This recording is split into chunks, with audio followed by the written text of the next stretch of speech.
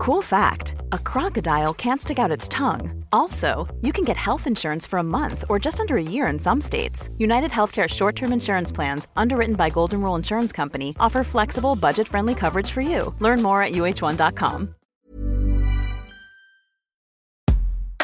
Hey everybody, it's Jeremy. We have a really powerful episode coming up for you, so I just want to take a moment to ask those of you who are in a position to do so to contribute to this program so that we can continue bringing this podcast free of charge to anyone who wants to listen.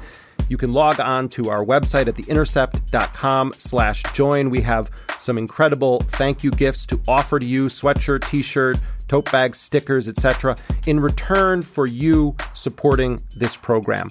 We feel so fortunate to have been given the resources to start this podcast, but we can't expand it without the help, the assistance, the solidarity of our listeners.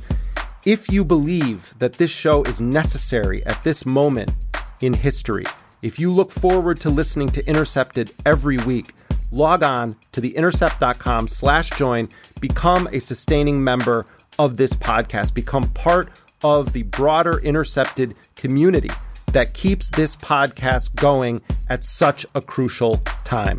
I will shut up now, but I hope that you log on to theintercept.com/join.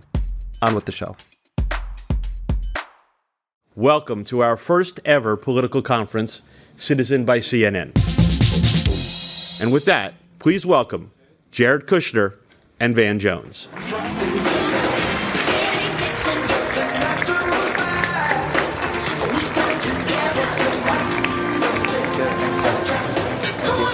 We got walk-on music and everything.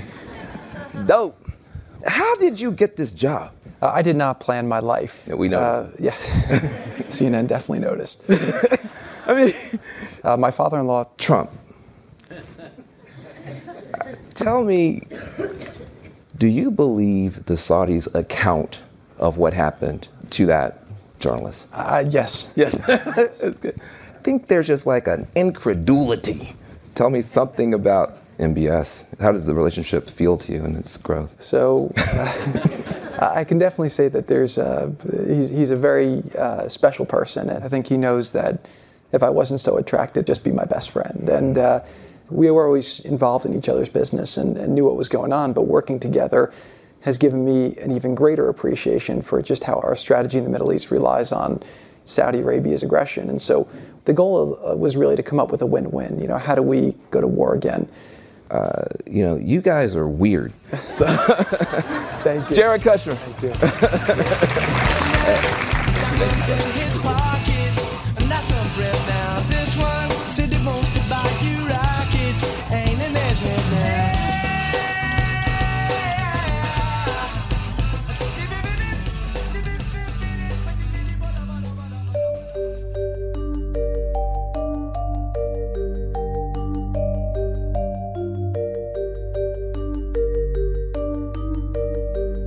This is Intercepted.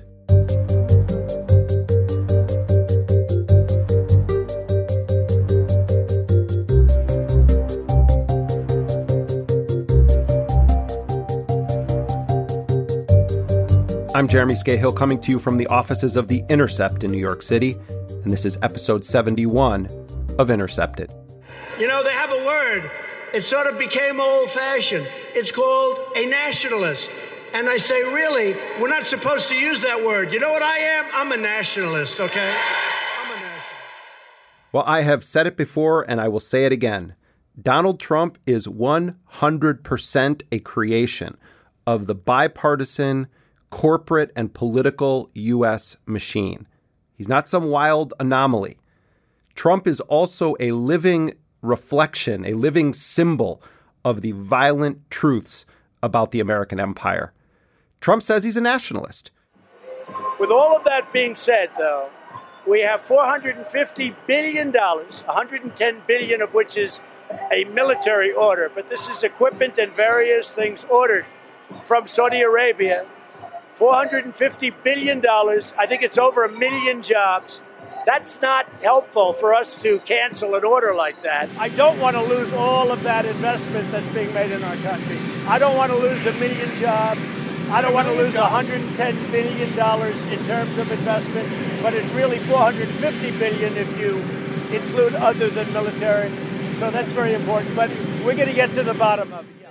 Now, what is heinous about the optics here is that Trump is saying all of this after we heard reports after reports about how a 15-man hit squad was dispatched from the Kingdom of Saudi Arabia to Turkey, where they allegedly butchered, murdered, executed a journalist for the Washington Post. On Tuesday, Donald Trump adopted a slightly different tone, telling reporters in the Oval Office, and the cover-up was one of the worst in the history of cover-ups. Trump then went on to apparently critique the way that Khashoggi was murdered, analyzing it like a bad business plan pitched to him on The Apprentice. Very bad original concept. It was carried out poorly. Now, maybe Trump will shift. Maybe he is going to stop playing this macabre defense for Mohammed bin Salman. But that's not what we're seeing at all. In fact, Trump's latest statement, critiquing the plan of the murder, it amounted to a strategic or tactical analysis, after which Trump fires someone. You're fired. Now, over the past week, Trump's grotesque posture on this murder has been rightly condemned. Republicans even are scurrying to the microphones. Democrats are issuing statement after statement. Congressional leaders are saying that if Trump doesn't respond forcefully, lawmakers will. But here's the cold, hard fact. Trump's position on Saudi Arabia right now is absolutely consistent with U.S. policy and posture toward Saudi Arabia for decades, under Republican administrations and Democratic administrations, going all the way back to FDR. The 70-year-old Ibn Saud goes aboard the cruiser to meet Mr. Roosevelt. The basis of the discussion was that henceforth the United States would provide the royal family with protection in return for an exclusive American right to develop Saudi Arabia's oil. Next day, the scene is Washington, after His Majesty makes a flight in the President's personal plane. The King is the first state visitor of the year, and the first chief of state ever to be met at the airport by President Eisenhower. Your Majesty, on behalf of the American people, I welcome you to this country. President Kennedy pays a courtesy call on the leader of the oil-rich country to wish him a speedy recovery. When I see His Majesty, I plan, in addition, to discuss strengthening the already close and cordial relations that exist between Saudi Arabia and the United States. On behalf of President Nixon, I want to express the great stress we place on strengthening the ties that exist between our two countries. It's with the greatest degree of pleasure and pride that on behalf of the people of the United States, I welcome to our country a good friend who represents a nation that has through the years grown closer and closer to us. Well, I want to express my gratitude to the members of the United States Senate for their approval of the sale of the AWACS defense system to Saudi Arabia. Let me be clear. The sovereign independence of Saudi Arabia is of vital interest to the United States. The United States and Saudi Arabia have long enjoyed close relations. We have especially strong commercial relations in the field of civil aviation. With today's announcement, this proud tradition will continue well into the next century. Close economic ties complement the important political and strategic relationship that we have and that we value greatly with Saudi Arabia. Let's also remember that 15 of the 19 hijackers on 9/11 were from Saudi Arabia. 3,000 Americans died. Yet this is how then Defense Secretary Donald Rumsfeld responded when that information about the Saudi hijackers first came to light. Instead of threatening Saudi Arabia or sanctioning Saudi Arabia, attacked whoever it was that leaked the fact that 15 of the hijackers were Saudis. I think that something like that ending up out is kind of undoubtedly by somebody who wanted to make themselves feel important, that they knew what was going on and that therefore they would tell someone else. And no lives are lost. On the other hand, when classified information is released that could affect the lives of men and women in uniform, that could inhibit and make more difficult the task of the United States of America in tracking down terrorists, and in fact actively assist terrorists in figuring out what it is we're thinking and doing, I think it is criminal. Now, under the Bush administration, the House of Saud and the House of Bush, they were as close as could be. Bush holding his hands with Saudi officials, one of whom was actually nicknamed Bandar Bush because of how close the Saudi royals are to the Bush family. And this support, this relationship continued under Barack Obama's administration. But Obama took it even further. His White House expanded to record levels the commitments of U.S. arms sales to Saudi Arabia. The United States and Saudi Arabia have an extraordinary friendship and relationship that dates back to Franklin Roosevelt and King Faisal, and we are continuing to build that relationship during a very challenging time. The history of U.S. policy in Saudi Arabia is one based on oil. It's based on the politics of U.S. empire and militarism.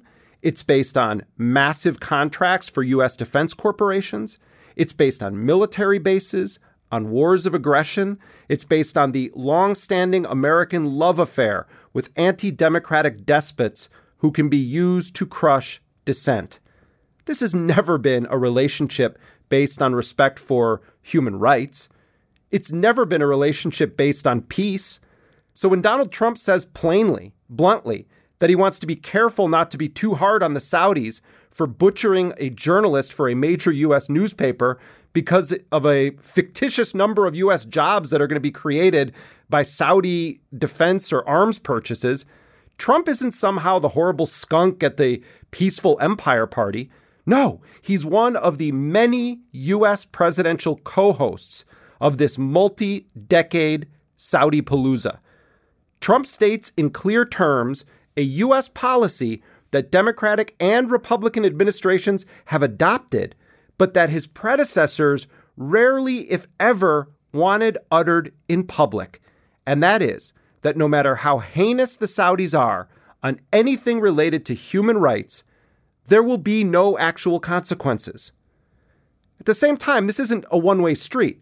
The Saudi royals have regularly played Washington in oil politics, in regional crises and wars, in bad or fabricated or politically motivated so-called intelligence sharing.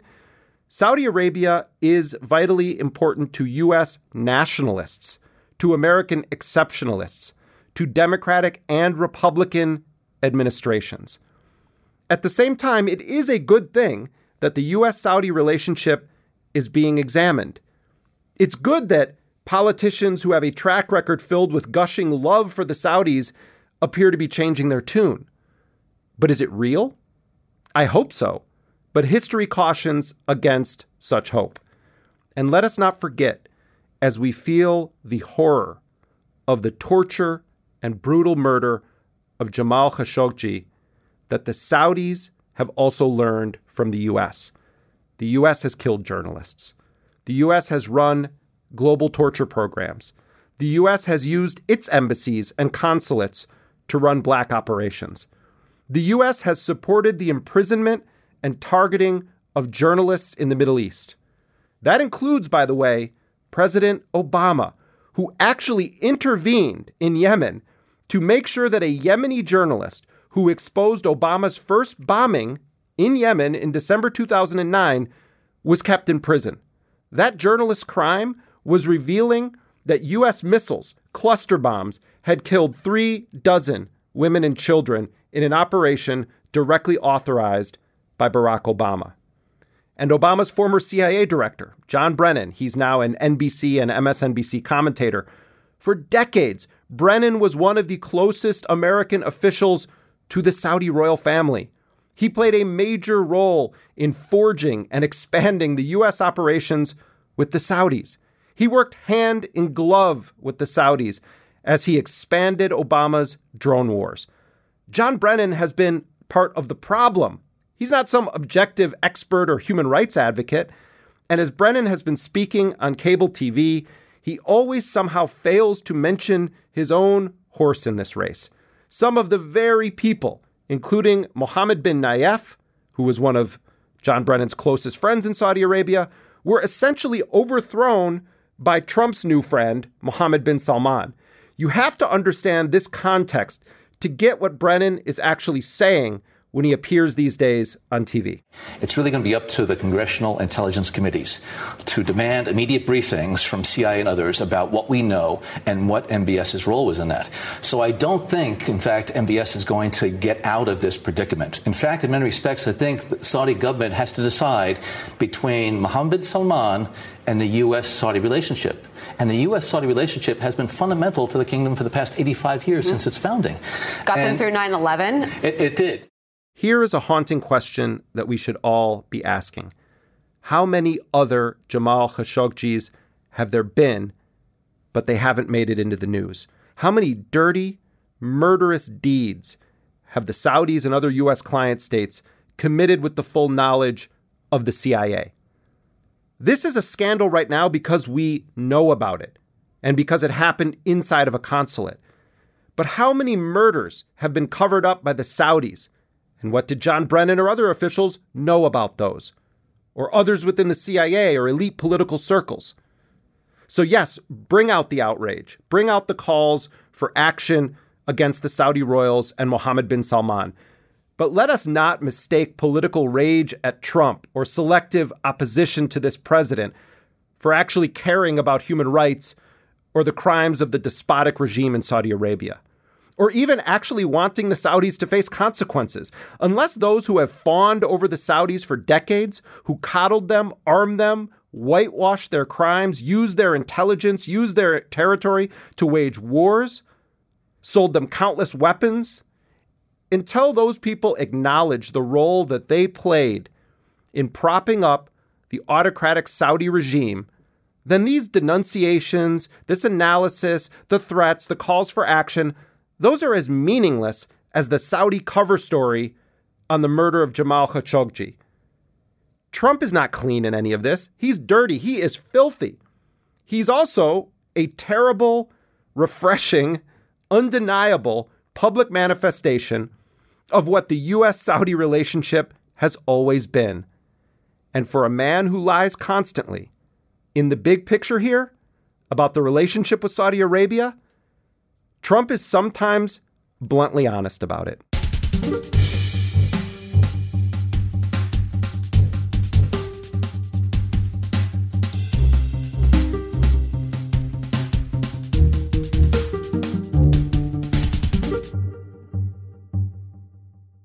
This is a story that is developing rapidly, and there are a lot of unsubstantiated portrayals about what exactly happened in the Saudi consulate. Sky News has reported that the body of Jamal Khashoggi was cut to pieces, his face slashed, and his remains buried in the yard of the Saudi consul general's home in Istanbul. The Reuters news service, meanwhile, reports that Saud al-Qahtani, one of Mohammed bin Salman's closest advisors, was actually beamed in via Skype to the Saudi consulate in Istanbul during the interrogation of Khashoggi. A Turkish intelligence source told Reuters that at one point, Qahtani told his men to dispose of Khashoggi, ordering them, quote, "bring me the head of the dog." Now, one theory about this is that Mohammed bin Salman is going to pin the entire operation on Qahtani. Again, we need to take in these reports with caution and care. None of this is beyond the possible, but we do need facts. Turkey claims to have recordings of the murder. Let's see. When Jared Kushner, a close friend of Mohammed bin Salman, his WhatsApp buddy, appeared on CNN this week, it was in a pathetic commercial masquerading as an interview with Van Jones. And listen to what Jared Kushner said about the investigations into Jamal Khashoggi's death. Yeah, like I said, I mean, we're getting facts in from multiple places, and then once those facts come in, the Secretary of State will work with our national security team to help us determine what we want to believe and what we think is credible and what we think is not credible. Let's repeat that last line from Jared Kushner. To help us determine what we want to believe. Unreal. This week, Newsweek magazine published one of the last interviews that Jamal Khashoggi gave before he walked into the Saudi consulate in Istanbul. It was conducted by journalist and author Rula Jibril. Why Mohammed bin Salman doesn't see that part as before? Because it will limit his authoritarian rule. And he doesn't want that. He doesn't see there's a need for that. So sometime I feel that he wants to enjoy the fruit of both worlds, modernity and Silicon Valley and cinemas and everything, and at the same time he wants also to rule like how his grandfather ruled Saudi Arabia. Yeah, well, that doesn't work. You can't have it both ways. He wants to have it both ways. Well, okay. This is what I'm trying to understand with my article. Can you have it both ways? Can you call yourself? Can you? No, I don't think he can. But if there is no one, so first of all, there is no political movement in Saudi Arabia that could pressure him. Number one, and the world is happy with him. That was Jamal Khashoggi speaking to Rula Jibril. Rula joins me now. Welcome back to Intercepted. Thank you for having me. And we are also joined by Sam Husseini. He is a journalist and the communications director for the Institute for Public Accuracy. For decades, Sam Husseini has asked tough questions of powerful people, and he's been regularly dragged out of official events for doing so. You may recall him being violently ejected from the Trump-Putin Helsinki conference in July when he tried to ask a question about nuclear weapons. Sam, welcome to Intercepted. Great to be here. Rula, let's begin with you. Give the context for the last time you spoke with Jamal Khashoggi, where he was and what you discussed. He was in Washington, D.C., He was going to Oslo Freedom Forum, and he was going to Europe, and he was, after that, going to Istanbul. He was preparing to get married. And we discussed Hariri, the prime minister of Lebanon, and how the international community, basically, especially President Macron and Angela Merkel, were the only one who pushed back and forced Mohammed bin Salman, the Saudi crown prince, to give up Hariri, to release Hariri from his detention in Saudi Arabia after he was lured, summoned, and kidnapped. So my question to Jamal was, so do you think the international community could exert pressure on MBS? Community can somehow exercise. And he said yes. Our only hope, yes. That's our only hope. So in the aftermath of his disappearance and murder, you know, I remember his words, these words, where he's saying to the international community that the only hope for the Saudis, the only hope for journalists, critics, and the only hope for justice for Jamal is the international community and the pressure that they can apply on the Saudis. Talk about the complexity of Jamal Khashoggi's relationship with the Saudi royals, because it's not accurate to simply say he was a dissident journalist. This is a despicable accusation, a terrible, and has nothing to do with facts. Jamal Khashoggi was a Saudi journalist who was a prominent journalist who worked for Al Watan, which is a Saudi newspaper. And then he advised the royal family, members of the royal family. He was one of their advisors. And then he was banned from writing exactly a year ago. He was asked not to tweet, not to write articles, because his last article was titled, "I'm Saudi, but I am different." And he was demanding from his fellow Saudi citizens to disagree, and was demanding from the authorities not to criminalize everybody and target them and call them extremists, especially minority groups, Shia intellectuals, and others. So he was a very, very, very within the system. He was member of the system. Then he realized that this crown prince was reckless, was violent, and was egomaniac. So when they banned him from writing, he came to the US because he really wanted to continue to write. There's one detail, a little bit before the purge in Saudi Arabia, where they rounded up the elite, one of his colleagues who took his place in Al Watan newspaper asked him, when the crisis with Qatar hit, they asked him to write something about Qatar, to bash Qatar and embrace and celebrate Mohammed bin Salman, which they do very frequently, where they ask people, pay the government, to praise Mohammed bin Salman publicly. He, I think, realized that it was a trap. So he came to Washington and he started writing for the Washington Post, and he started writing that Mohammed bin Salman was like Putin, saying that it's never been so bad. It's been always oppressive, but never like this. Then he started writing about Al-Walid bin Talal, who was his friend, was one of the prince who was arrested and tortured, probably, in the Ritz-Carlton. Walid bin Talal sent him a letter where he said, come back, and we will build together this Saudi new state. Within 24 hours, he was arrested. So Jamal understood the limits of the reforms and understood that this new tyrant in Saudi Arabia wanted to go after every critic. And he understood that they wanted to stop him from writing at any cost. How do you see Mohammed bin Salman right now, Sam, in the context of American so-called interests in the broader Middle East? I mean, he's a more brazen form of Saudi thuggishness that's been with us for a long time. And in that respect, he's sort of similar to Trump in a sense. I mean, this goes way back, at least as far as FDR, and has gone through every administration since then.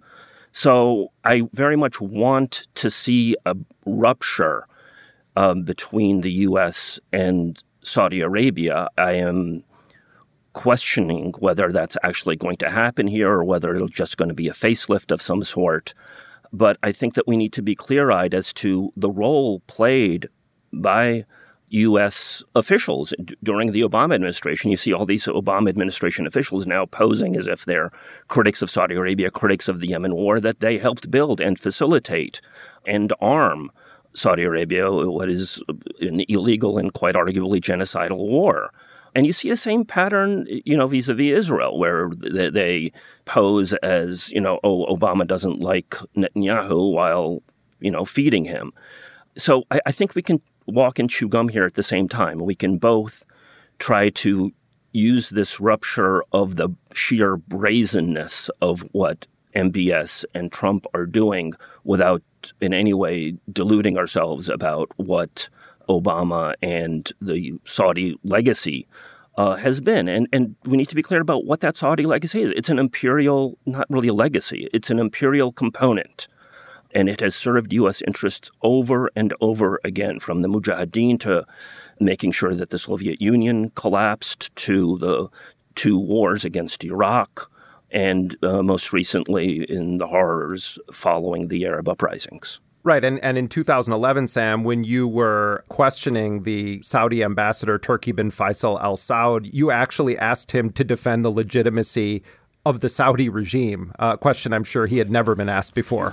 There's been a lot of talk about legitimacy of the Syrian regime. I want to know what legitimacy your regime has, sir. You come before us, representative of one of the most autocratic, misogynistic regimes on the face of the earth.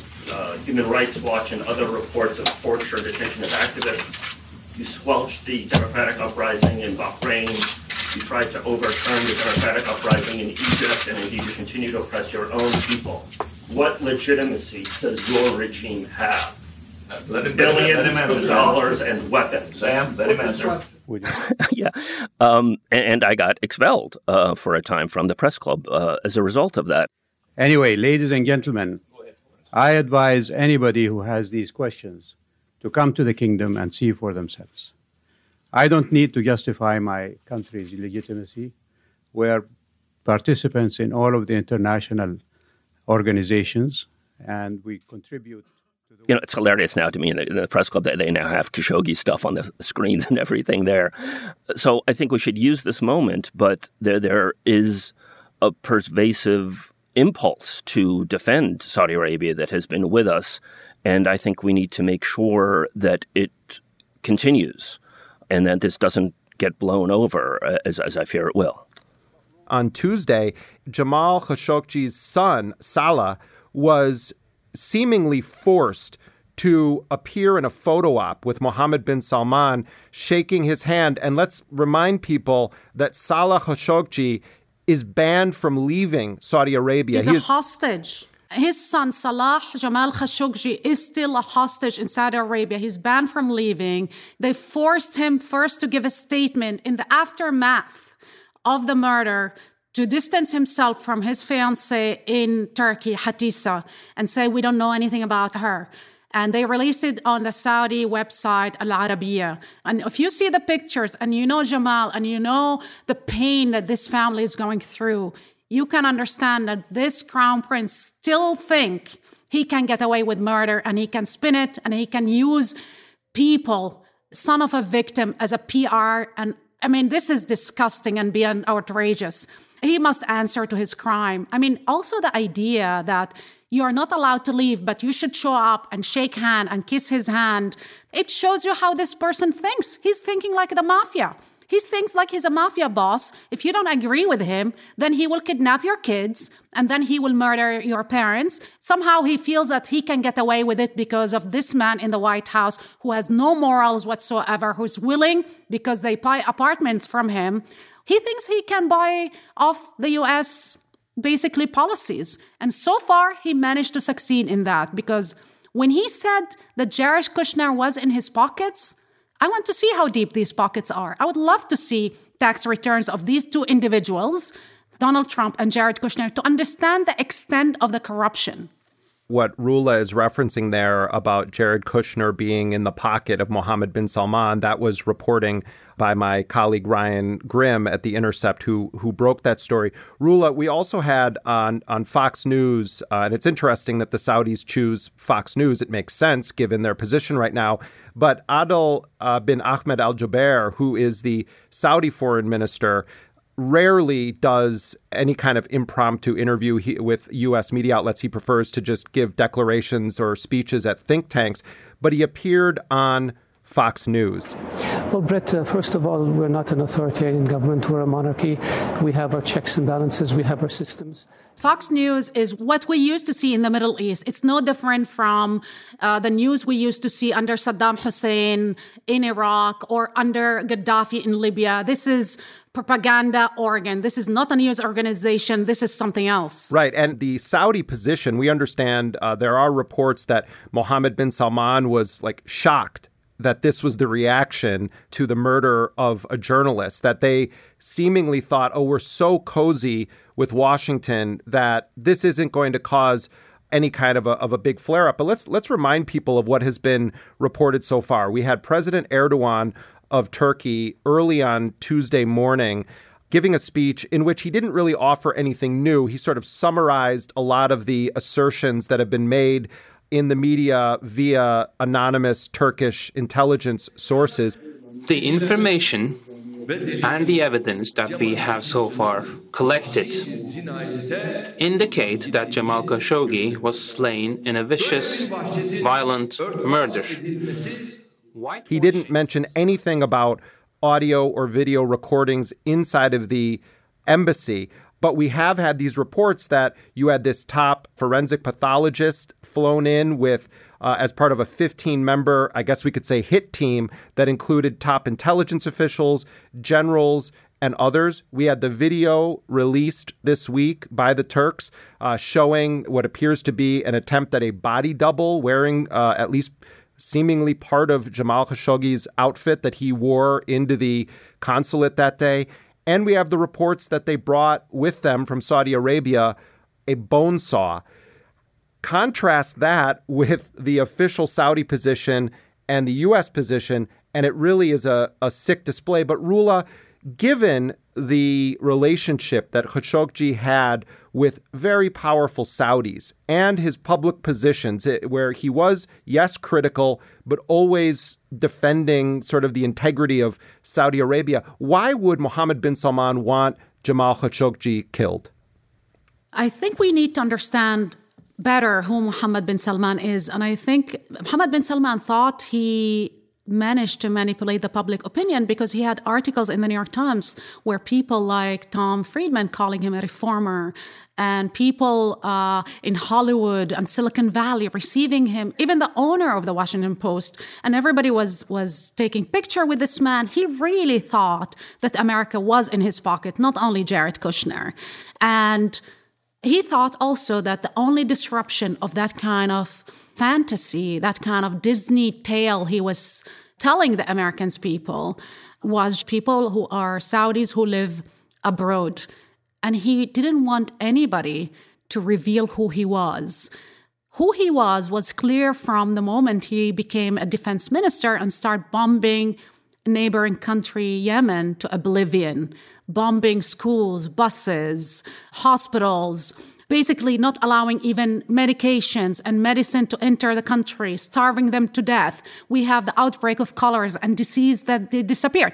However, nobody cared. So he thought, well, if I can get away with this, I can get away with everything. And I can go to America, shake hands, wear jeans, smile to Oprah Winfrey, and the people will embrace me. However, to have somebody in the Washington Post writing in English and in Arabic that he was de facto a thug and a tyrant, and compared to Putin, that's what pissed him off. He wants people to treat him like an untouchable king. Jamal used to say that he wants to enjoy the fruits of two worlds. He wants to be treated like a royalty and a star in America and govern like his grandfather, like an authoritarian thug.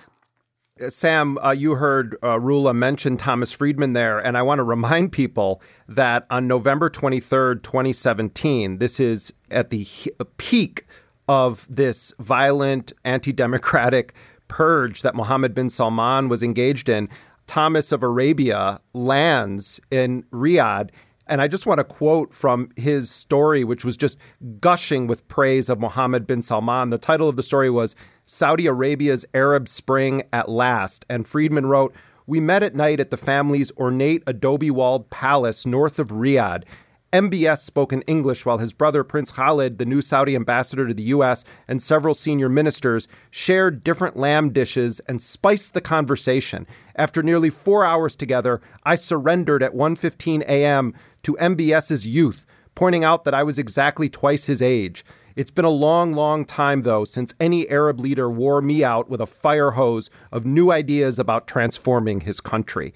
Now, Thomas Friedman, Sam, can be a very easy target for anyone with a brain or anyone who knows anything about the regions where Thomas Friedman is mostly hanging out with despots and interviewing hotel concierges and taxi drivers. But it's not just the kind of clown presence of Thomas Friedman. John Brennan, who was Obama's CIA director, who spent years in Saudi Arabia as a top CIA official and was very, very close to extremely authoritarian, human rights abusing, murderous thugs in Saudi Arabia, all of a sudden is speaking out against this one Saudi episode. Let's remember, though, that Obama, there's all this talk about Trump bringing 500,000 jobs and he's got a $110 billion arms sale. It was Obama who shattered the records for arms sales at the end of his presidency with offers up to $115 billion in weapons to the Saudis. Sam, this hypocrisy that's on display with both Democratic and Republican politicians and the kind of, elite of the media like Thomas Friedman about the death of Jamal Khashoggi versus their posture on every other crime committed by the Saudi regime with the support and encouragement, funding, and arming of the United States. Pointing out the hypocrisy isn't just simply a historic, critical thing to know about. It's where do we go from here? Or is this liberal class going to sell out any movement towards actual progress at a time and place of their choosing? MBS sort of reminds me in a weird way of Saddam Hussein in that his meeting with April Glaspie, where he's basically seemed to think that he got an okay to move into Kuwait, and then the U.S. establishment turned on him. What you're referring to is April Glaspie was the acting U.S. ambassador in Iraq on the eve of the so-called Gulf War. And the reporting from historical sources that we understand about that meeting is that April Glaspie told Saddam Hussein that the United States did not have a position on Arab-Arab disputes, and that Saddam Hussein and the Iraqi government took that as a green light for them to invade Kuwait. Did you say we have no opinion on the Arab-Arab conflicts, like your border disagreement with Kuwait? Yes, that was one part of my sentence. The other part of my sentence was, but we insist that you settle your disputes with Kuwait non-violently. And I've always wondered, given how the U.S. dispenses its clients, like Saddam Hussein, like Noriega, going way back, will they do that to the Saudis at some juncture? Will they have served their purpose at some point and the U.S. turn on them in some manner? And it was interesting that, it's coming out of Turkey right now, is really targeting MBS. Erdogan, it was appealing to the Saudi king. But in the way that it's being discussed in the political class in the United States, we need to be wary that it's not portrayed as if Saudi Arabia is the bad actor here. In the same way that, with the whole Russiagate obsession over the last 2 years, that Putin and Russia are the bad actor, or North Korea. The greatest bad actor is the United States and the U.S. establishment and the U.S. government. So to the extent that Saudi Arabia and the United States have bombed Yemen, have devastated much of the region, we can't allow ourselves to pretend in any way that the U.S. is simply a benevolent player, or that Trump has just simply, messed up what were good and dear principles that the U.S. had upheld up until this point. What I see Trump doing is essentially saying in kind of the language of the street what the U.S. policy has always been and remains. No matter what the Saudis do, as long as that oil is flowing, as long as the intel is flowing, as long as they are our so-called strategic partners in the war that so many of these people want against Iran, they can basically do anything. They can chop heads off in the streets. They can ban people from leaving the country. They can commit systematic human rights abuses, but nothing will ever happen of consequence. The point I'm getting at is it's easy to go after Trump because he walks into the speedball all the time. But let's be clear, Trump is pretty much down to the sort of sentiment representing what U.S. policy has always been. He's a nationalist, as he told us. He could have added white nationalist and it would have been perfect. America cares about human rights violation only when they perceive the enemy commits them. But allies can commit whatever they want. I mean, they even forget that the Saudi gave us bin Laden, Al-Qaeda, 15 of the 19 hijackers of 9/11, that they are now tied to Al-Qaeda in the Arabian Peninsula, in Yemen. America is the air force for Al-Qaeda in Yemen. This is de facto what's going on in that war. We are working with Al-Qaeda, and America's air forces are bombing the other side, while on the ground, Al-Qaeda is doing the dirty job for them. Our relationship with Saudi Arabia, the addiction to cheap oil and to contracts of military hardware, to Washington lobbyists, legal and financial services, petrodollar that the Saudis are showering on America, we are addicted to that. America is addicted to their money. And they bought consensus. They bought... Even on a budget, quality is non-negotiable. That's why Quince is the place to score high-end essentials at 50 to 80% less than similar brands. Get your hands on buttery soft cashmere sweaters from just $60, Italian leather jackets, and so much more. And the best part about Quince, they exclusively partner with factories committed to safe, ethical, and responsible manufacturing. Elevate your style without the elevated price tag with Quince. Go to quince.com/upgrade for free shipping and 365-day returns. Ever catch yourself eating the same flavorless dinner 3 days in a row? Dreaming of something better? Well, HelloFresh is your guilt-free dream come true, baby. It's me, Keke Palmer. Let's wake up those taste buds with hot, juicy pecan-crusted chicken or garlic butter shrimp scampi. Hello Fresh. Stop dreaming of all the delicious possibilities and dig in at HelloFresh.com. Let's get this dinner party started.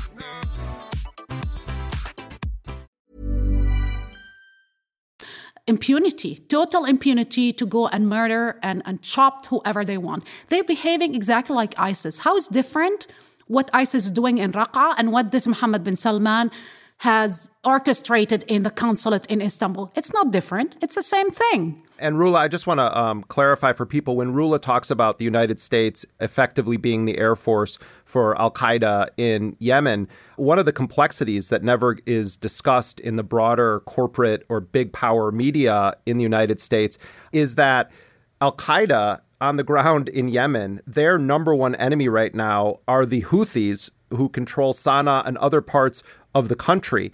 And we know from U.S. diplomatic cables released by WikiLeaks from the Bush era that George W. Bush's top counterterrorism officials, people like Fran Townsend, were writing cables saying Iran is actually not giving any meaningful military assistance to the Houthis. And the then dictator of Yemen, Ali Abdullah Saleh, was trying to convince the United States to allow him to use the military aid given to fight al-Qaeda to fight against al-Houthi. So you have the United States, as it often is throughout history, on multiple sides of a war, where it is simultaneously doing drone strikes against so-called al-Qaeda and the Arabian Peninsula leaders, while simultaneously involving itself in a scorched earth campaign with the stated principle of defeating al-Qaeda's sworn enemy in Yemen. You know, it's so weird to be in this position where our only hope for the truth to come out is somebody like Erdogan. I mean, I'm finding myself thinking that, Turkey, which is the number one jailer of journalists, and I'm saying this as somebody who covered extensively the Middle East, Turkey, if you are listening, release those tapes. If you are listening, I'll use the same words that Donald Trump did in his campaign when he said, Russia, if you're listening now, Mr. Erdogan, if you're listening, release those tapes. It's time to stop the Saudi spin and deflections and fabrications and to embarrass President Trump and this administration, because this is the only way that we can get any justice for Jamal and some kind of checks and balances on this reckless Saddam Hussein combined Gaddafi on steroid. Sam, the United States, of course, there is this willful embrace of intentional amnesia when it comes to U.S. foreign policy and wars and human rights abuses. And when you raise historical facts, what's in vogue now is to say you're engaged in whataboutism. But I believe that history matters and facts matter and context matters. When we're talking about the murder of Jamal Khashoggi, the United States has regularly killed journalists, has regularly killed civilians, ran a network of torture sites. It seems as though Jamal Khashoggi was killed in an operation that a short time ago could have been run by the CIA or Gina Haspel. When you watch what is on display right now and this kind of moment where now it's okay to question the U.S.-Saudi relationship in the Senate or in the House, how do you not go nuts after so many years? I've known Sam since the 90s. Going back decades, this has been your one major function, is to go after these powerful people and ask them questions that irritate the other journalists in the room and that the powerful don't want to ask. How do you keep it together watching the naked hypocrisy and the total lack of historical context that permeates every foreign policy discussion in powerful media in the United States? Well, a good part of how this happens is the whole phenomena of Trump washing, that you can have Trump brand himself as a populist while he's trying to pull the plug on critical things like Medicare and Medicaid and so on, and that the establishment media can pretend to be in pursuit of truth, and that they are scrutinizing Trump in power, and they are facts first, CNN and all the rest of them. And that there's this mutual log rolling that's actually going on where they can pose as if they're doing journalism by just simply saying Trump is bad over and over again. And I guess for the last 2 weeks saying MBS is bad over and over again without actually getting at the root causes of so many ills, from U.S. militarism around the world to economic inequality and core policies that are devastating millions of people's lives. And I think that you have to always be mindful of the world out there. There is a reality beyond the continuous spin that exists in the State Department briefing room and in the White House and so on and so forth. And that reality has to assert itself. The Saudis have gotten this impunity for their actions, but the impunity has gone both ways. The Saudis gave the U.S. impunity to attack Iraq over and over again. We can't just pretend. It ends up feeding a racist notion that somehow the Arab world is dysfunctional because of some inherent bizarreness in Arab culture and so on. The Arab world is in the state that it's in because the U.S. and Israel, with Saudi assistance, have systematically picked apart anything that tried to do some good. All of these things were crushed with Saudi assistance by the U.S. and Israel. I want to encourage people to do some searching on Sam Husseini and go back through time and watch some of his confrontations of the powerful are quite epic. And Sam does really great work at the Institute for Public Accuracy. And Roula Jibril, always one of the most incisive people we have on this show. Thank you so much for your important work, and we will continue to monitor your investigation as you travel to Turkey. Roula Jibril, thank you so much for being with us on Intercepted. Thank you both. Thank you, Sam. Thanks, Sam. Thank you. Sam Husseini is a journalist and communications director for the Institute for Public Accuracy. And Roula Jibril is an author and journalist based in Rome. You can read Roula's cover story in Newsweek. It's titled Jamal Khashoggi, Secret Interview, the Saudi Journalist's Views of Islam, America, and the, quote, reformist prince implicated in his murder.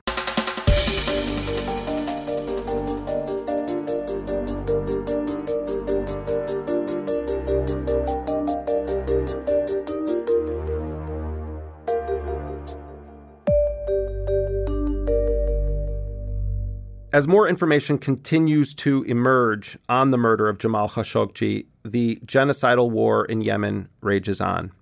It's often referred to as a Saudi war or a U.S.-backed Saudi war, but this is very much a U.S.-made war.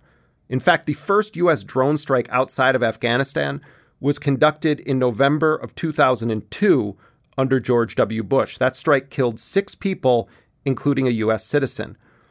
But it was under Barack Obama that the U.S. opened a full-scale air war on Yemen under the guise of fighting al-Qaeda in the Arabian Peninsula. It began in December of 2009 when President Obama authorized a secret bombing campaign that kicked off with a cruise missile attack that killed scores of women and children in the Yemeni village of al-Majla. Obama then authorized the CIA and the Joint Special Operations Command to conduct regular, at times daily, drone strikes in Yemen. We still don't know how many people were killed in these operations, but we do know that many civilians died, including people in wedding parties, including an American teenager, including 2 other U.S. citizens. These operations were often conducted based on intelligence fed to the CIA, fed to Washington by Saudi Arabia. Under Obama, the U.S. broke all sorts of records for arms sales with commitments to sell upwards of $115 billion to the kingdom. Under Trump, the weapons sales have increased, continued, the bloodshed in Yemen has only grown worse, and the bodies are piling up. Earlier this year, 9 playwrights wrote original short plays for an evening at Signature Theater called Imagine Yemen. It was produced by New York Rep, by Kia Corthron, Kevin Horrigan, Naomi Wallace, and Theater 3 Collaborative. We are very honored to be presenting one of those plays on the show today. It was written by the brilliant and tenacious playwright Naomi Wallace and is called The Book of Mima. The play is in one voice, performed by Ismail Khalidi. It's set in the present time in the imagined country of Yemen and its landscapes. The play begins flying high over Yemen.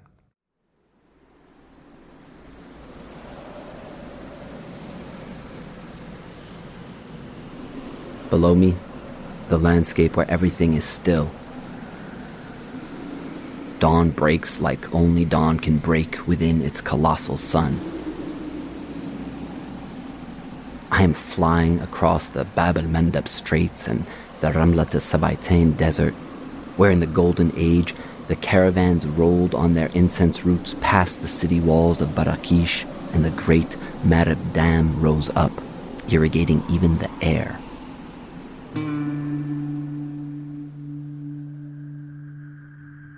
When you fly over terrain, it becomes yours. Deserts, valleys, coastlines, and heaving mountains. Yes, this is the land that was home to the Queen of Sheba, the place Herodotus mapped in his mind that Pliny and Strabo praised. I cut across stone terraces, raising the once green earth to the sky.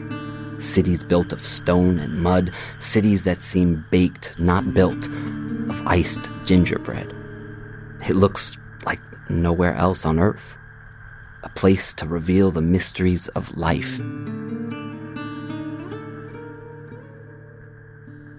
And there, the ancient alabaster windows of Sana'a, so lucid they are more human than gypsum. This is my first flight.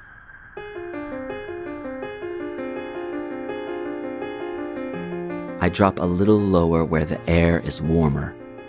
Now I must be vigilant again. I can see it all, every detail, every intricacy of the little clock villages ticking beneath me. In one, I can make out a woman with a basket, eggs. She is setting out at dawn to sell eggs. Perhaps one of the secrets to this mystery is here, a basket of boiled eggs, like fat, sweaty pearls, still warm from their shells. Her hair shines like glass in the rising sun, and 3 boys, also early risers like myself, are playing and shouting each other's names. Amir, Bara, and though I dip to the left and to the right, I cannot catch the third. I loiter. Is it Saleh? I do not know.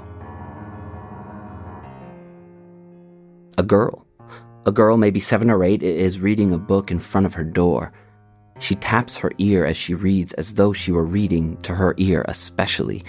I shout to her, "Hey, little girl, it's too early to read. Mornings are for flying." But she doesn't look up, so intent she is on her book of bright pictures and words. I could read the words on the page. That precise is my vision. But her slender arm is hiding the words from my view. Her arm is small, like something the wind left behind. When she lifts her hand for just a moment, I can almost read what's written there. But no. Though I can see the number of the page, 5. What is she reading? What I fly over is mine. Her book is mine. I circle over her and the boys and the basket of boiled eggs and the school like a shoebox and the little homes of morning heat. Heat. I was born in heat. I was born with hands all over me, and that is to be born in love.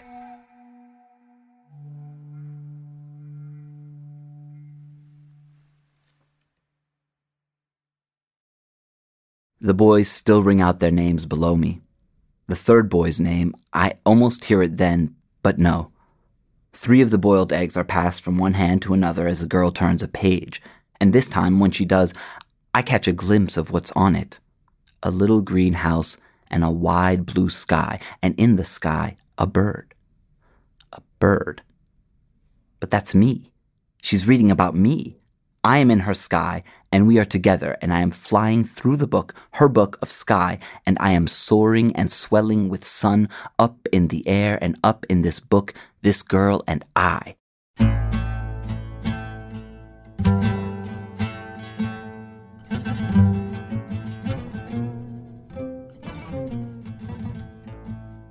I sweep down lower over the landscape, taking one last glance before I head home. For I have grown sleepy, absorbing so much beauty, and like a sweet, syrupy fuel, it weighs me down. Finally now, I am turning to go home as she is closing her book. I can see she's written her name on the inside cover. What is it? a light hits the cover of her book. It's a beam, and now there is something that I almost remember. But what? What is it?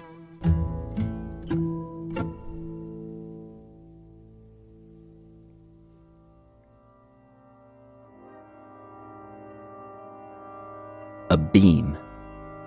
Am I a beam rider? No. But I can hover like a hummingbird. Yes, I can. I am a 20-foot high-grade hummingbird, 21 inches in diameter. That's it, yes. My core, 550 pounds of solid rocket booster. Weight, 3,200 pounds.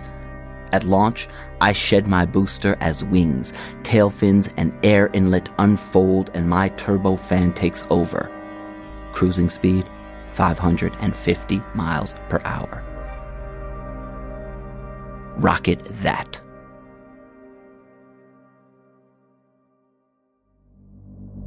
I can swim, I can fly, I am a high-end 5-star unmanned motherfucking kick-ass accurate Tomahawk son of a bitchin's most audacious advanced cruise missile launched at dawn from the USS Nitsa destroyer. I was born in a small town, and I live in a small town. Oh yeah, first words I ever heard were when someone patted me on my ass fin and said, "Born to fly, baby." And this is my first flight. And now, leaving in my wake shimmering tunnels of air, I am turning to go home. I am turning, yes. But I am not turning. I strain to the left and to the right, but no. Yes. Well, why am I not turning? Why am I not... In my brain is an onboard 3D database of the terrain I'm flying over. Is this why I cannot turn? My Tercom system matches the terrain to the 3D map stored in my memory. But I have no memory because this is my first flight. How can I remember what I've never seen? And where is her book? Where is her book in my map? Where is the basket in my... Have I always known this? That I was not made to fly? I'm turning around, but I'm not turning. I'm locked on, in, up.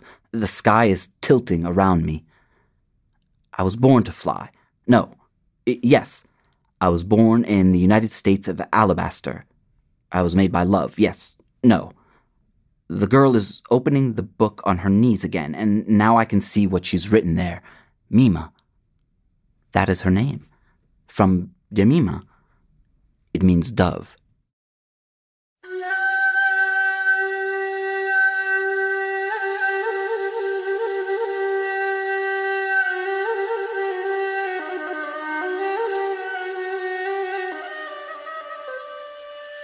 Little dove. In the Old Testament, one of the 3 beautiful daughters. I was not. Daughters of Job. My job. This? No. Yes. But her name. Mima. One of the 3 beautiful daughters of... Is this my only flight? I'm not in the sky of her book. I'm right above her. She's reading page 7 now. Mima, daughter of... Move!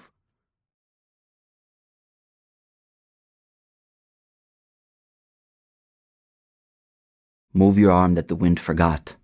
Move away from the page you are reading so I can understand the answer to the mystery of life, which must be in the book of Mima, your book, open on your knees in the open dawn. I am not life, though in these last seconds as I come down over you, I can see your life and those around you. Life stirring inside of life, fueled by the counterclockwise tempo of love, of which I am not made, of which my origins are not made.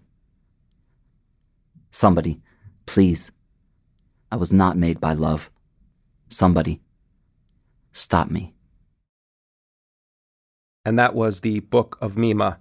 It's a play written by Naomi Wallace. The collection of plays on Yemen that I mentioned earlier will soon be posted on New York Rep's website, and they will be available for anyone free of charge to download and to use to produce events or readings. Deep gratitude to Ismail Khalidi for performing this play for Intercepted. Ismail is not only an actor, but he is a writer and director himself. And if you happen to be in New York, you can check out his latest play, which has a limited run in November. It's called Dead Are My People. Ismail Khalidi, thank you so much for doing the voice work on that piece by the brilliant Naomi Wallace. And thanks also for joining us on Intercepted. It is my pleasure, Jeremy. So you have a new play that's going to be in a limited run in New York City. It's called Dead Are My People. It's at the New York Theater Workshop, the next door space. It's going to run from November 4th to 11th. What is the play about? Yeah, so it's a play with music, working with a brilliant Lebanese composer. And basically it's about Syrian immigrants moving to the United States around World War I, and specifically about Arab immigrants in the Deep South. So it's basically about encountering whiteness and American racism through, the lens of Arab immigrants in the Jim Crow South about 100 years ago. Ismail Khalidi's play, Dead Are My People, will be running from November 4th through the 11th at New York Theater Workshop. You can get more information and grab tickets at nytw.org.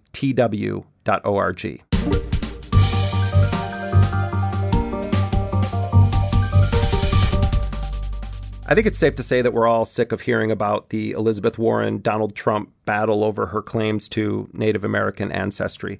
But bear with me for a moment. There are some important issues, both current and historical, that this made-for-TV episode raises. More than anything, it highlights the enduring colonialist mentality that reigns in the U.S., including even from progressive, high-profile Democrats like Elizabeth Warren. It also has shown the racist sentiments that have dominated the U.S. government's relationship with Native peoples continues unabated. Trump has long expressed contempt and has held racist views towards Native Americans. And he began calling Warren Pocahontas as a slur against the senator. Trump famously taunted Elizabeth Warren, daring her to take a DNA test to prove that she wasn't lying about claims to indigenous ancestry. And we will say, I will give you $1 million to your favorite charity, paid for by Trump, if you take the test and it shows you're an Indian, Now, of course, that demand from Trump was absurd and insulting, but not to Elizabeth Warren primarily. It was insulting to Native communities that have been massacred, persecuted, erased, systematically marginalized by white colonialist political leaders in this country since its foundation. And it's because of this historical revisionism and trivialization and commodification of Native culture that we are having this obscene political moment of a president of the United States using Pocahontas as a slur. And you have sitting senators Warren and Lindsey Graham rushing to take DNA tests in a charade that further buries the real existential threats faced by tribes in this country. But that's all political theater. There are real, urgent life and death issues facing Native peoples.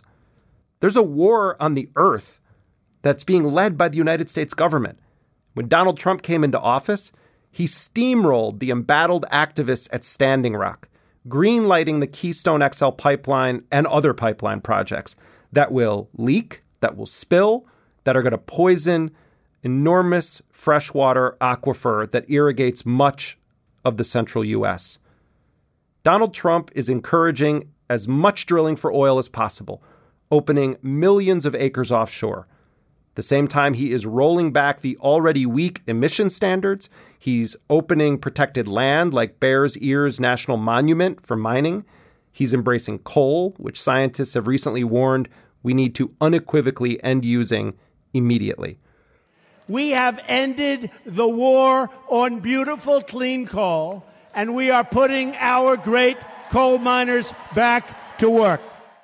In North Dakota recently, thousands of Native people have been disenfranchised from voting by a new voter ID law that will specifically threaten Native people because they don't have specific addresses listed on their nation's documentation.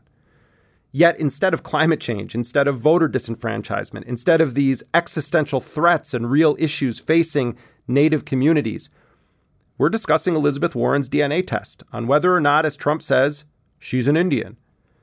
In a recent article for The Intercept, our next guest argues, quote, Indianness isn't defined by DNA. It's a legal, social, cultural, and historical construct where indigenous nations self-define the parameters of belonging. Put simply, it's not about who you claim, it's about who claims you. The author of that piece is Nick Estes. He's an indigenous historian, writer, and assistant professor at the University of New Mexico. He is also the founder of Red Nation, and his latest piece for The Intercept was titled Native American Sovereignty is Under Attack. Here's how Elizabeth Warren's DNA test hurt our struggle. He is a citizen of the Lower Brule Sioux tribe and of the Oceti Sakowin. Nick Estes, welcome to Intercepted. Thanks for having me, Jeremy. Just talk a bit about how Trump has used Native Americans, indigenous people, in his public pronouncements before and as president. Right. So earlier, when Trump was building casinos out in the Northeast, he publicly baited tribes who were seeking federal recognition at a U.S. Senate hearing and basically said, you don't look like Indians to me. They don't look like Indians to me.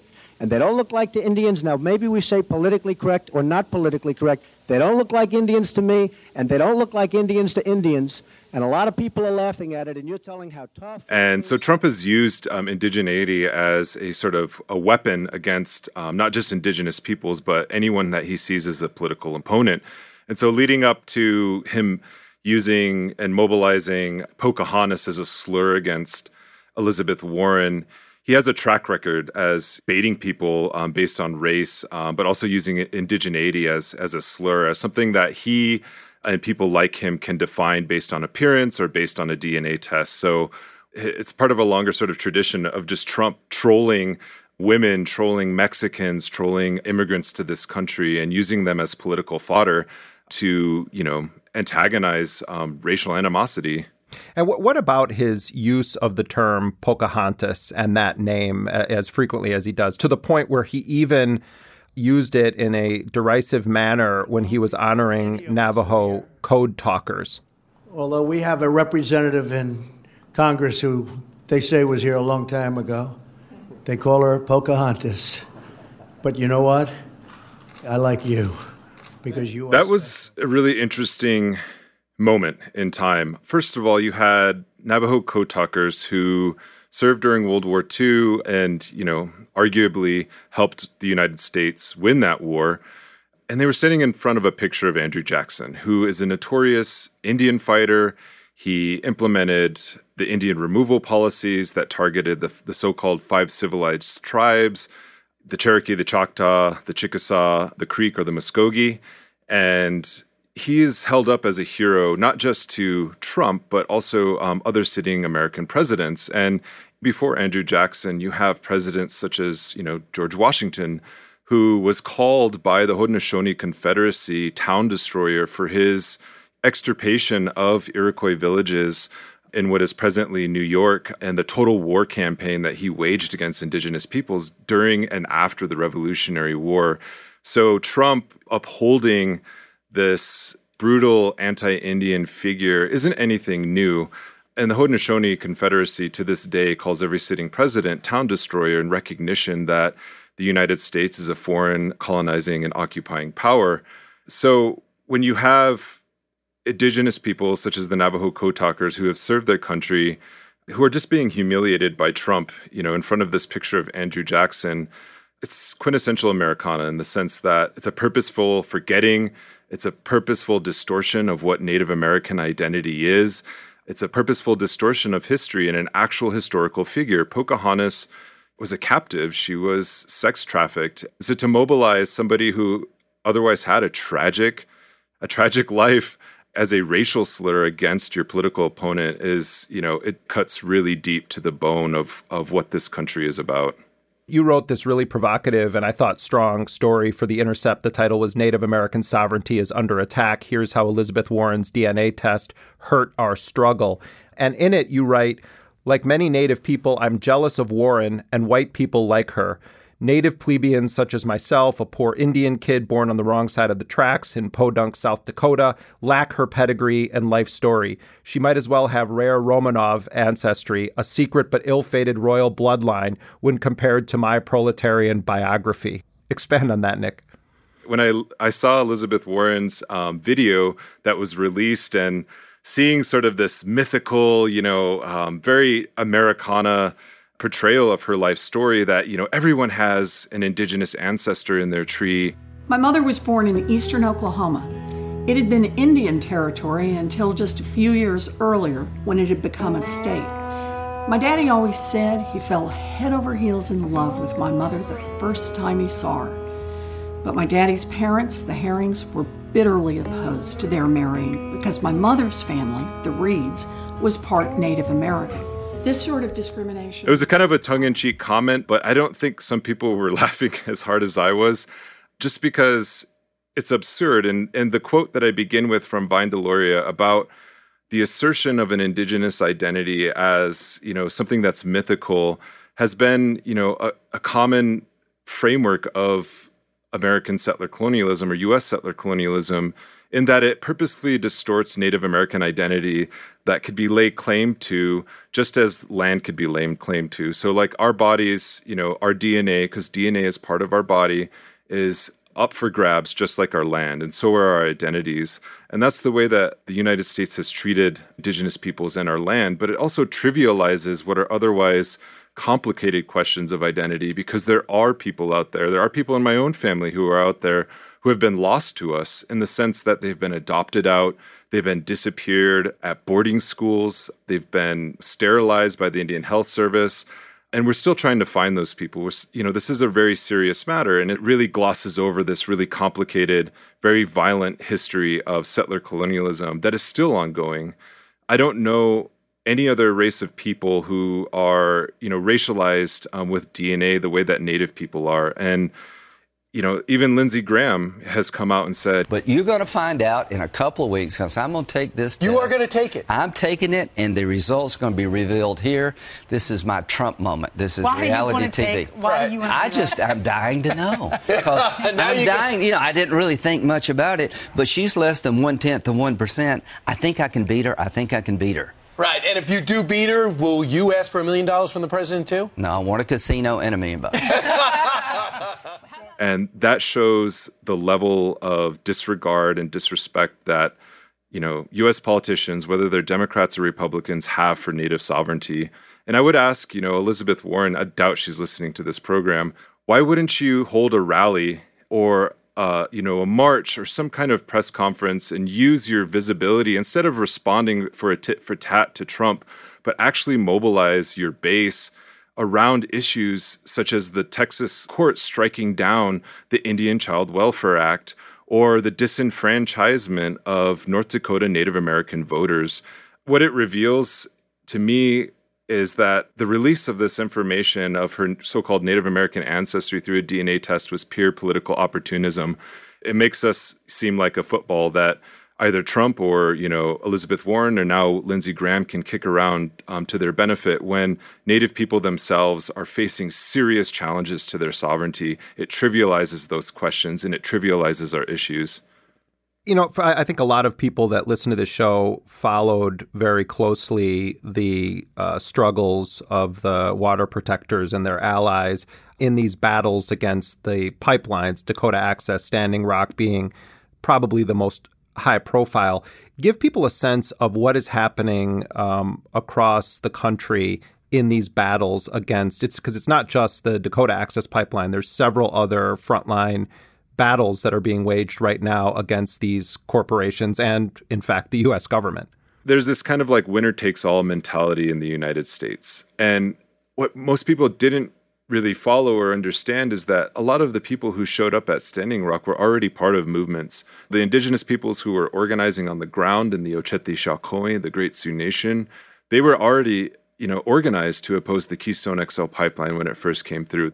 Or you had people from Minnesota, the Ojibwe people who were already organized against Line 3. Or you had people that came from so-called Canada, the First Nations people, who were already organized against Enbridge, what we now know as Trudeau's pipeline. So the sort of convergence that happened at Standing Rock really signaled, in my mind, a sort of transformation taking place in Indigenous country as a political sort of like call to consciousness around the issues that are facing Indigenous people, but also the way that we interact with larger settler society. Unfortunately, settler society can selectively engage us however they choose to. So, for example, why is it that Elizabeth Warren is the topic that we're invited to talk shows on, or we're invited to give comment on, but we're not invited to talk about the fact that Native people are killed at the highest rate by police in this country, or that we face rates of incarceration and poverty that far exceed any demographic, or that we're facing existential threats to our water, our land, and even just keeping our children in their own homes. And people say, those are very complicated issues. That's not a soundbite. And so the corporate media, it's there to produce and commodify our stories so that they can be easily digestible. But I think it's such a cynical view of our country in the sense that we can't hold complicated ideas in our head to say that Elizabeth Warren's claim to Native ancestry or Lindsey Graham's claim to Native ancestry or Trump's use of Native people as a political football can also be talked about in the context of the current pipeline struggles that are happening around Bayou Bridge in Louisiana, or Line 3 up in Minnesota, or Keystone XL in Montana and South Dakota and in Nebraska. These are all things that can be talked about. I implore Native people who are listening to this podcast and elsewhere to think about the ways in which our issues are being framed in the media. And if we're constantly fighting just for representation and for these political elites to acknowledge us, for political elites to recognize our humanity, then we've already lost. The only reason why we had the Indian Self-Determination Act of 1975 was because we had the militant Red Power movement of the 1960s and 1970s that took Alcatraz. To Alcatraz for the purpose of taking the island for all Indian people to have a place we could call Indian land. That took Wounded Knee in 1973. But then also launched that campaign on the world stage in 1977, gaining international recognition for Indigenous peoples across the world. Those were historic gains that were made by everyday grassroots people. Nobody was looking to, the Elizabeth Warrens or the Trumps of the world to sit down and say, you know what, we recognize your humanity. They weren't asking for permission. They were taking it and they were organizing their own communities towards their own needs. But now we're listening to the radio and we're listening to these candidates, and they're silent on the issue of war. They're silent on the issue of backing up these imperialist powers, but also their own imperialism. And that's the thing about imperialism. We never get to vote on imperialism. We didn't get a vote on the Iraq War, but yet we allocate $750 billion of our defense budget every year to these things. And we know that Native American poverty and land claims could be solved tomorrow because the U.S. has those resources. And I don't think it's a lack of will on the part of an everyday American in the United States, whether they're Native, Black, or white, that they can sympathize with Native issues and that they do recognize that these issues are something that confront every American. Nick, as you talk about the Red Power movement and the activism and the resistance of the 60s and 70s, it also spurs me to remember that Leonard Peltier is one of the longest-serving political prisoners in U.S. history.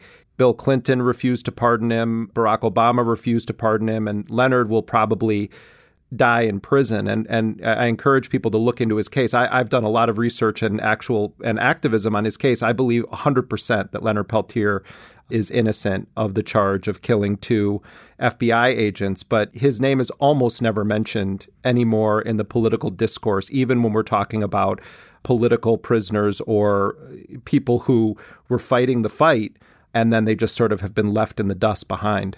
Absolutely.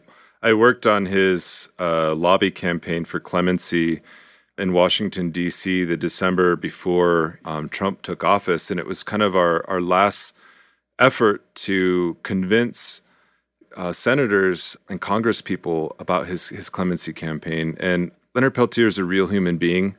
He symbolizes a lot for Native people. and all people.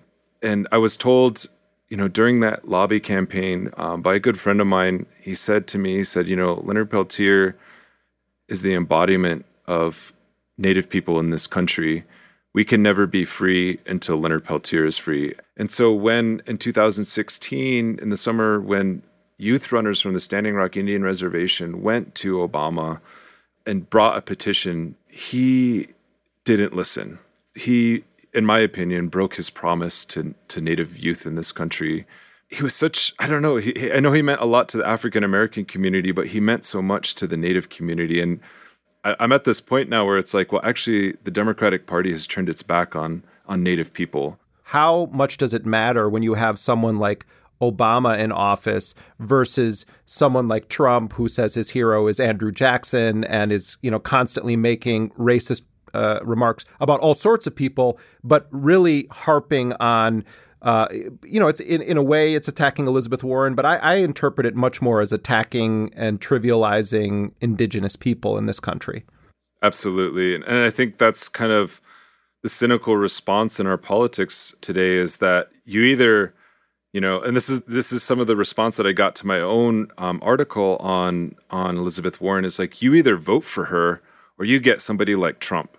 So I would say in this moment of, what seems like, what is, right-wing backlash against generations, of social gains that have been made on behalf of working and poor people, there also, you have the mobilization of a new kind of movement. And I'm really excited for that, because it's made up of young people. And I think that that's a good sign for our country. It's something that I'm looking forward to as we come up, not just beyond midterms, but also for the next presidential candidate. Not to see like who's running, but to see how the movements are responding, but how they're responding to movements or not responding. Well, Nick, we're going to leave it there. Thank you so much for sharing your insight and analysis with us here on Intercepted. All right. Thanks so much, Jeremy. Nick Estes is an Indigenous historian, writer, assistant professor at the University of New Mexico. He is also a doctor of American Studies and is an activist, writer, and educator. He runs the blog oldwars.wordpress.com. He is the co-founder of The Red Nation.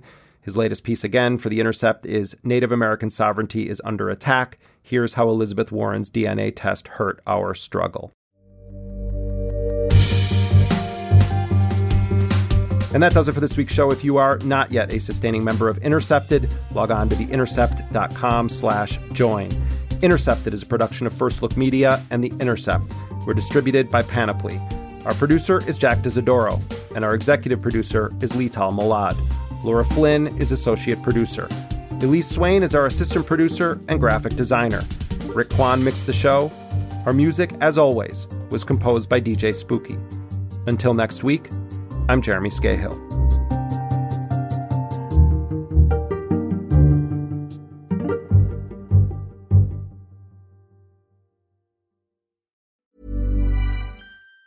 Planning for your next trip? Elevate your travel style with Quince. Quince has all the jet-setting essentials you'll want for your next getaway, like European linen, premium luggage options, buttery soft Italian leather bags, and so much more. And it's all priced at 50 to 80% less than similar brands. Plus, Quince only works with factories that use safe and ethical manufacturing practices. Pack your bags with high-quality essentials you'll be wearing for vacations to come with Quince. Go to quince.com/trip for free shipping and 365-day returns. Ever catch yourself eating the same flavorless dinner 3 days in a row?